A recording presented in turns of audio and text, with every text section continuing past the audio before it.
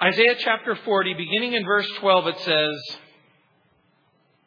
"Who has measured the waters in the hollow of his hand, measured heaven with a span, and calculated the dust of the earth in a measure, weighed the mountains in scales, and the hills in a balance? Who has directed the Spirit of the Lord? Or as his counselor has taught him? With whom did he take counsel, and who instructed him, and taught him in the path of justice? Who taught him knowledge, and showed him the way of understanding? Behold, the nations are as a drop in a bucket, and are counted as the small dust on the scales. Look, he lifts up the isles as a very little thing, and Lebanon is not sufficient to burn, nor its beasts sufficient for a burnt offering. All nations before him are as nothing, and they are counted by him less than nothing and worthless. To whom then will you liken God? Or what likeness will you compare to him? The workman molds an image, the goldsmith overspreads it with gold, and the silversmith casts silver chains. Whoever is too impoverished for such a contribution chooses a tree that will not rot. He seeks for himself a skillful workman to prepare a carved image that will not totter. Have you not known? Have you not heard? Has it not been told you from the beginning? Have you not understood from the foundations of the earth? It is He who sits above the circle of the earth, and its inhabitants are like grasshoppers, who stretches out the heavens like a curtain and spreads them out like a tent to dwell in. He brings the princes to nothing. He makes the judges of the earth useless. Scarcely shall they be planted. Scarcely shall they be sown. Scarcely shall their stalk take root in the earth, when He will also blow on them, and they will wither, and the whirlwind take them away like stubble. To whom then will you liken me?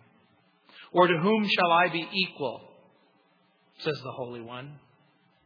Lift up your eyes on high and see who has created these things, who brings out their host by number. He calls them all by name, by the greatness of His might and the strength of His power. Not one is missing. Why do you speak, O Jacob, and speak, O Israel? My way is hidden from the Lord, and my just claim is passed over by my God. Have you not known? Have you not heard? The everlasting God, the Lord, the Creator of the ends of the earth, neither faints nor is weary. His understanding is unsearchable. He gives power to the weak, and to those who have no might He increases strength. Even the youths shall faint and be weary, and the young men shall utterly fall. But those who wait on the Lord shall renew their strength. They shall mount up with wings like eagles. They shall run and not be weary. They shall walk and not faint. Isaiah chapter 40 is one of the keys, one of the pivotal, foundational, fundamental chapters in order to understand the book of Isaiah. In this chapter, Isaiah promises comfort and deliverance and hope and a future for His people. God wants to set us free. And when we looked at the first 11 verses, we understood that God is able to set us free by His salvation. And now we learn that God is able to set us free by His greatness. We are set free from the captivity of sin and death. We are free through God's salvation and greatness. We are no longer under the just punishment, if you will, of sin and death. God has promised to forgive our sins. He's promised to redeem us and resurrect us. We have enemies, though. We know from the Bible that there are three main enemies that we have: the world, the flesh, and the devil. But if we were to fundamentally describe our enemies, it would be this. Our enemy is anyone or anything. It is any man. It is any philosophy. It is any person. It is any church. It is anything that keeps us from a right relationship with God through Jesus Christ. The Babylonian captivity, remember, is going to take place. It's going to create a crisis of faith. I've already talked with you the last time that we met that this particular chapter was written over 100 years in advance. The Babylonians would come from the east. They would capture Judah and Jerusalem. They would take the children of Israel captive. They would find themselves on the banks of the Euphrates. They would be in great pain and they would be in great sorrow. The children of Israel and Judah were warned over and over and over again that rejection and rebellion would lead to judgment. Just like we're warned over and over again that rejection and rebellion leads to judgment. We are warned over and over again that we can't continue in sin. We are warned over and over again that we can't live a life of estrangement from God. Isaiah predicted their suffering. He also predicts that their suffering would cause some to repent and some to return to the Lord. Is that what your pain and suffering has done? Has it caused you to cry out to God? When you find yourself in a position of deprivation, of alienation, of estrangement, when you find your circumstances dark and hopeless, do you turn to the Lord? Do you cry out for His help? Here's what we learn, that if they would cry out to God, He would help them and He would forgive their sins. As a matter of fact, the chapter lists 8 of God's wondrous attributes. As a matter of fact, 4 have already been described in the first 11 verses. In verse 1, we learned about God's mercy. In verse 2, we learned about God's glory. In verses 6 through 9, we learned about God's eternality. He is the God who occupies eternity. He knows the beginning from the end. God knows everything about everything. And because He occupies eternity, He knows always how things are going to turn out. In verse 10, we learned about His gentleness. In verses 12 and 26, we learn about His omnipotence, that is, His ability to have all power. In verses 13 and 14, we learn about His omniscience. That's God's ability to know everything. In verses 15 through 17 and 21 through 24, we learn about His sovereignty. In verses 18 through 20 and in verse 25, we learn about God's absolute and utter uniqueness. The prophet Isaiah points out Israel's ongoing problem. Israel's ongoing problem was they had forgotten about God's power. They had forgotten about God's strength. They had forgotten about God's greatness. They had forgotten about God's attributes. And do you realize that's when you get in trouble? It's when you forget, just a temporary lapse. You know that God has power. You know that God is great. You know God's attributes. But for whatever reason, you find yourself in a dark circumstance and you forget. By the way, the children of Israel would also come to a false conclusion. They would come to the false conclusion that God doesn't know them or doesn't care about them in verses 27 and 28. And we're going to come to that in just a moment. The people of Israel were given a promise. If they would but ask, God would renew their strength. God would allow them to mount up with wings like eagles. So now Isaiah proclaims the greatness of God. The greatness of God in the midst of pain and suffering. You know, long ago, back in the Jesus days, there was a guy named Don Francisco, and he used to sing a song. The song went something like, "The life that I have given you, no one can take away. I've sealed it with my spirit, blood, and word. The everlasting Father has made His covenant with you, and He's stronger than the world that you've seen and heard." And He said, "So don't forget to show them all the love that I have for you. And I'll be with you in everything that you do." And the song says, "And even if you do it wrong and miss the joy I've planned, no matter what will happen, child, I'll never let go of your hand. The Lord is greater. The Lord is greater than the universe that you've seen and heard. The Lord is greater than the created universe. The Lord is greater than any human teacher or counselor. The Lord is greater than the collective wisdom of every human being who has ever lived in every generation." And so again, we find a collection of things. As he points to the greatness of God, he points out to just several things, 7 things that I want to bring to your attention.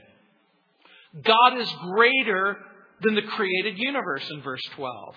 God is greater than the collective counsel of human beings in verses 13 and 14. God is greater than all the nations and every nation at the height of their power and the height of their glory. God is greater than every false god and every false philosophy and every false image and every man-made idol in verses 18 through 21. God is greater than all of the people collectively on everywhere on the earth in verses 22 through 24. God is greater than any being in the entire universe in verses 25 through 26. God, and this becomes part of the point as we lead to the climax of the chapter and in the end of the chapter, God is greater than any trial, than any test, than any temptation, than any tribulation. In verses 1 through 11, God sets us free by His salvation. In verses 12 through 31, God sets us free by His greatness. And so, one of the things that becomes really important about this chapter, and I don't have time to talk about it at great length, but the doctrine of creation by God is essential in understanding this portion of Scripture.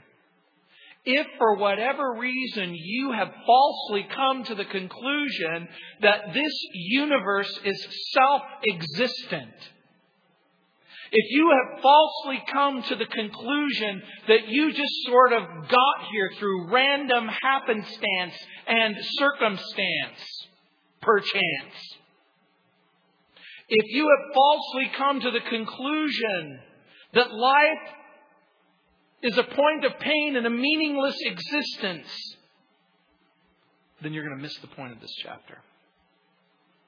God is greater than creation. Look at verse 12. Who has measured the waters in the hollow of His hand? By the way, if you take all of the water on the planet Earth, most of you know that this Earth is 2/3 covered with water and 1/3 covered with a landmass. If you were to take all of the land masses on the surface of the planet and literally level them down, the entire planet would be 1.5 miles covered in water. So the writer says, who has measured the waters in the hollow of His hand? He's talking about all of the oceans everywhere on the planet in the crease, in the hollow of the hand of God. Measured heaven with a span. By the way, do you know how far a span is? It's half of a cubit. Do you remember the dumb jokes that used to be said about a cubit? You know, how big is a cubit? A cubit is from the tip of your elbow to your middle finger. A span is the distance between your little finger and your thumb. So the Bible says that God measures the heaven with a span. If you were to ask God in heaven, how large is the universe? The Lord would go, about that big. From end to end. The idea being it is certainly large enough for God to hold. Who has calculated the dust of the earth in a measure? We would say a thimble or a spoon. By the way, there are 30,000 tons of cosmic dust that enter our atmosphere and come to the surface of the planet in any given year. The Lord knows every particle. He's weighed the mountains in scales and the hills in a balance. How big is God? My friend Walt Brown, who has an earned PhD from MIT, who used to teach computer science at the of the United States Air Force Academy, writes, quote, "No scientific theory exists to explain the origin of space, time, matter, because each is intimately related to or even defined in terms of the other. A satisfactory explanation for the origin of one must also explain the origin of the other. Naturalistic explanations have completely failed." The Bible says, in the beginning, God created the heavens and the earth. Well, I have a problem with that. Tough. You tell me your explanation of how nothing becomes something. So the God that is spoken of in the Bible, when it comes concerning your problems, how great is He? He is greater than the sum and the substance of every galaxy everywhere. He's also greater than counsel. Look at verses 13 and 14. Who has directed the Spirit of the Lord? Or as His counselor has taught Him? Do you think the Lord goes online and hits Google and goes, "I think I'm going to Google this"? Do you think the Lord listens to Oprah or Dr. Phil? Where does the Lord get His advice? Who has instructed Him and taught Him the path of justice? Look what it says. Who taught Him knowledge and showed Him the way of understanding? The Bible makes it abundantly clear the Lord has no need for counsel or advice. The Lord has no need for anyone to teach Him justice. And so when anyone ever says, "Lord, you're not being fair," what? Do you actually think you can counsel God concerning justice? Who can impart knowledge to God? Who will give understanding to the Lord? Can you imagine the Lord looking up anything in the encyclopedia? The obvious answer is no. And see, when we stop and we think about that, we rarely think about our own foolish, immature prayers. Lord, if it were me, this is what I would do. And that's exactly right. You can almost hear God laughing in heaven. Well, thanks for that input. God is greater than creation. God is greater than the sum and the substance of every worldly counsel. God is greater than the combined philosophies of every man who has ever lived in any generation. God is greater than the sum and the substance of the collective wisdom of all humanity. He's greater than the nations. Look what it says in verses 15 through 17. Behold, the nations are as a drop in a bucket and are counted as the small dust on the scales. He's talking about the dust that would be used in order to weigh out sums and substances. It's like during the time of the gold rush when you would have little silver particles and little gold dust and you just blow it off of the scales. And Lebanon is not sufficient to burn. In other words, the great forests of Lebanon, if you took the sum and the substance and you cut down every tree in the country, it would be like burning nothing before the Lord, nor its be sufficient for a burnt offering. All nations before Him are as nothing, and they are counted by Him as less than nothing and worthless. When the children of Israel and the people of Judah and Jerusalem were reading the words of Isaiah, and they they finally found themselves on the shores of the Euphrates in Babylon, they remembered the problem of Egypt. They remembered the problem of Assyria. They remembered the mighty majesty of Babylon, which had captured them and enslaved them. You know, few things are more awesome than to go to a United States Air Force jet carrier in the Gulf and watch it take off. Few things are more awesome than to see the collective military might of the United States of America. But guess what? The collective glory and majesty and military might of America is like nothing compared to the glory and the majesty of the true and the living God. Every civilization, everywhere, China, if you go all the way back and you count down the major civilizations of Babylon, Persia, Greece, Rome, according to the Word of God, they're like nothing. They are less than nothing and worthless. The sum and the substance of every culture, every language, every contribution made by every civilization amounts to nothing compared to the glory and the splendor of God. Greater than false gospels. Look at verse 18. To whom then will you liken God? Or what likeness will you compare to Him? If you're Kenneth Copeland, you'll say, God is like about 6'2". He's a man about 200 pounds. And his hand is a little bit bigger than mine. What an idiot. To whom then will you liken God? Like Joseph Smith and Brigham Young? God was a man like you are a man, and He was promoted and elevated to godhood sometime in the distant past. Really? To whom then will you liken God? The right answer is, there is no one, ever, under any circumstance. Or what likeness will you compare Him to? If He created the heavens and the earth and everything that is therein contained, how can you compare Him? Think of the most impressive person that you can. Think of the most dynamic, the most intelligent, the most awesome, the most incredible, life-changing, impacting person in the world. And God isn't impressed. Since God made everything and everyone, He is not impressed with the rulers of this world. The Lord is not impressed that Oprah has a daily television show. The Lord doesn't go to Hollywood and ooh and awe the celebrities.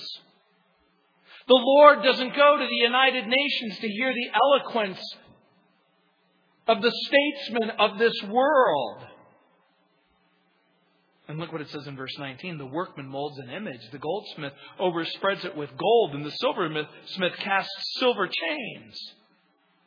Oh, is God impressed with idols?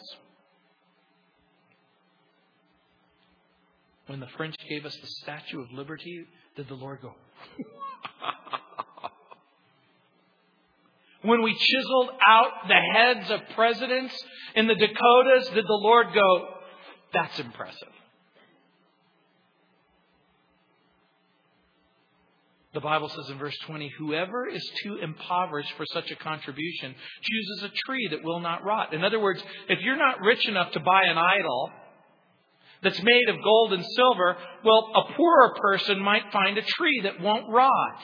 He'll seek for himself a skillful workman to prepare a carved image that will not totter. In other words, he'll try and get a god or a goddess that when you touch it, it won't tip over. Or if you have it out on the porch when you're doing your barbecue tomorrow, if a strong wind comes, it won't blow your statue over. Yeah, the Lord sees the ridiculousness of all of that. And He says, have you not known? Have you not heard? Has it not been told you from the beginning? Have you not understood from the foundations of the earth? Note there are 4 questions that take place in verse 20. It says, in verse 21, have you not known, number 1? Have you not heard, number 2? Has it not been told you from the beginning, number 3? Have you not understood from the foundations of the earth? Part of these questions seem to be rooted and grounded in Hebrew history and theology. Didn't you ever read Genesis? Didn't you ever read Exodus? Didn't you ever read Leviticus and Deuteronomy? Haven't you heard? Don't you understand how in the beginning God created the heavens and the earth? Don't you understand how He placed human beings in a garden? Don't you understand how they rebelled and sinned against their God? Haven't you heard that God collectively destroyed all of humanity, saving 8 people in a boat? Haven't you heard that God separated Himself, a man named Abraham, who had a son named Isaac, who had a son named Jacob, who had several sons, including one named Judah, who would produce a son named Jesse, who would produce a son named David? Haven't you heard? Don't you understand that it is God who has created the heavens and the earth? That it is God who's pushing history forward. The Lord is the sole creator of the universe and all of its inhabitants. The Lord is not the universe. The Lord is not this world or its inhabitants. The Lord is not this world. Contrary to pantheism that teaches everything is God. God is everything. God is the birds and the bees, the flowers, the trees, the moon up above, and this thing that you and I call love. The Bible says, no, that is not true. How can anything that was made by God represent Him?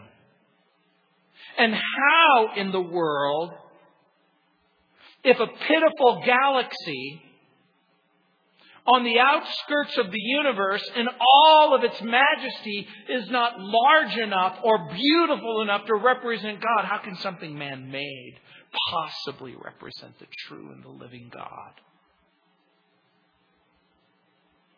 God is greater. God is greater than humanity. Look at what it says in verses 22 and 24. It is He who sits above the circle of the earth. Isn't that an interesting expression? The writer, Isaiah, pictures himself released of gravity, and he begins to go into the upper atmosphere. And the larger and the longer he begins to go up, he looks down at the planet like a circle. Do you remember when the children of Israel, when they went into the promised land and they met the offspring of Anakim, the giants in the land, and they said, we are like grasshoppers before them. Isaiah says everybody on the planet Earth is like grasshoppers before God. If you go up high enough, they look like tiny little insects crawling over the surface of the planet, who stretches out the heavens like a curtain and spreads them out like a tent to dwell in. Isaiah wrote these words in 700 BC. It was only in our lifetime, well, not all of you, some of you are pretty young. In some of your lifetime, the understanding and the theory of an expanding universe has been scientifically proven. The universe is expanding like a curtain. He spreads them out like a tent to dwell in. He brings the princes to nothing. He makes the judges of the earth useless. It doesn't matter. I need to be careful how I speak now. The Lord causes kings to rule and presidents to hold office. But no matter what king you are, no matter what president you are, no matter which Supreme Court justices you elect, in the grand scheme of things, every person, in every civilization, in everywhere, will be basically useless. Scarcely shall they be planted. Scarcely shall they be sown. Scarcely shall their stock take root. And he's not talking about the stock market. Not talking about the Dow Jones. It's talking about likening human beings to little stick figures that you stick in the dirt and the wind comes and blows them away. When He also will blow on them and they will wither, and the whirlwind will take them away like stubble. He's talking about the fragile, temporal, limited circumstances of life on this earth.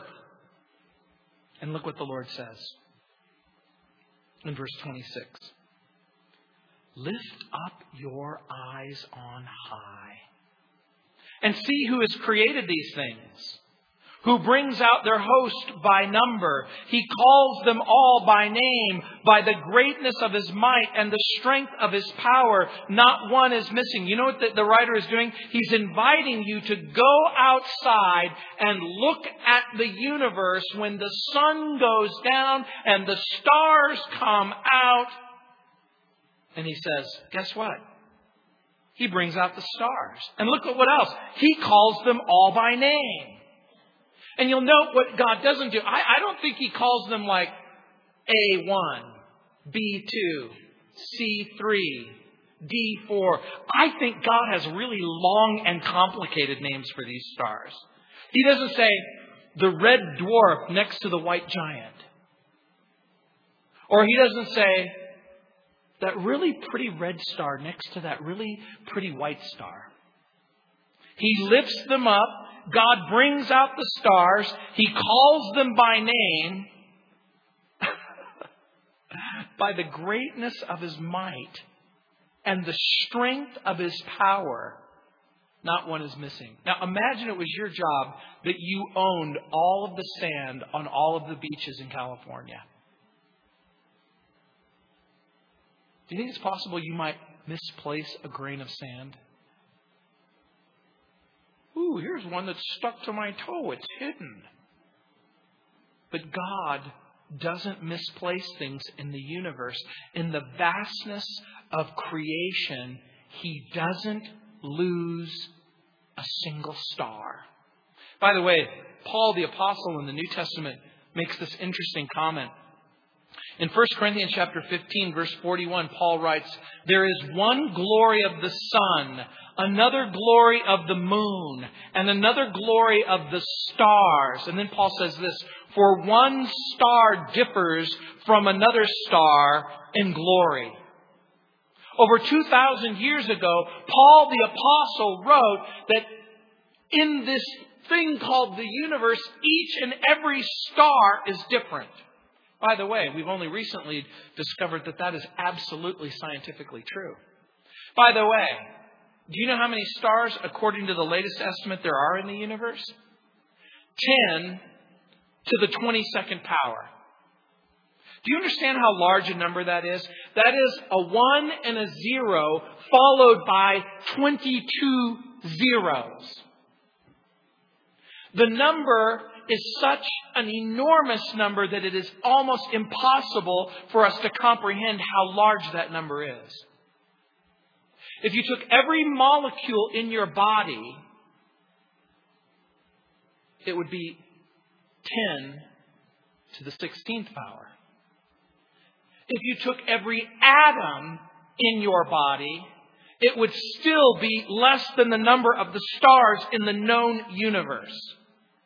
By the way, no two stars have exactly the same properties. This may sound like guesswork since we've analyzed very few stars in detail, but the conclusion is a certainty. A star has so many variables that the probability of two identical stars is essentially zero. These variables include the total number of atoms, the exact composition of elements, the size, the temperature. Some stars show obvious color and brightness differences. Others require spectroscopic study to detect each star's particular identity and fingerprint. If God knows every star and has a name for every star, It is absolutely, positively impossible. Not only for God not to know you, but to know everything about you. In Psalm 147:4 it says, the Bible also says that God determines the number of stars. In Hebrews chapter 1 verse 3 it says, who, being the brightness of His glory and the express image of His person, and upholding all things by the word of His power, when He had by Himself purged our sins, sat down at the right hand of the Majesty on high. The Bible says that Jesus makes it possible for everything in the universe to exist. In his book, Coming Face to Face with Majesty, the author writes, and I quote, in the Bible, God says that He upholds all things. That's Hebrews chapter 1, verse 3. The New Testament Greek word, which is commonly translated as uphold, means to support or maintain. The implication of this word being in the present tense is that it is happening continuously. In other words, at this present moment, God is sustaining everything in the universe. If He would cease to sustain, we would cease to exist. If the negatively charged electron were not kept moving at exactly its current speed, it would drop toward the positively charged nucleus and every atom in the universe would be destroyed. What keeps these electrons moving? Even brilliant physicists have no satisfactory answer to this question. All matter is matter made up of tiny particles called atoms. If the force holding the nucleus of these atoms together were reduced, the positively charged protons in the nucleus, which strongly repel each other, would instantaneously fly apart. Positively charged particles will repel each other the same way the positive ends of two bar magnets repel each other. Or the way a Bronco fan is repelled by a Raider fan. The scientific mystery of why positively charged protons in the nucleus, which are extremely close together, do not fly apart, has never been solved. Although scientists have called the force which holds the atoms together by various names, including gluons and the strong nuclear force, they really don't understand what it is or how it operates. But Paul wrote in the book of Colossians almost 2,000 years ago that Jesus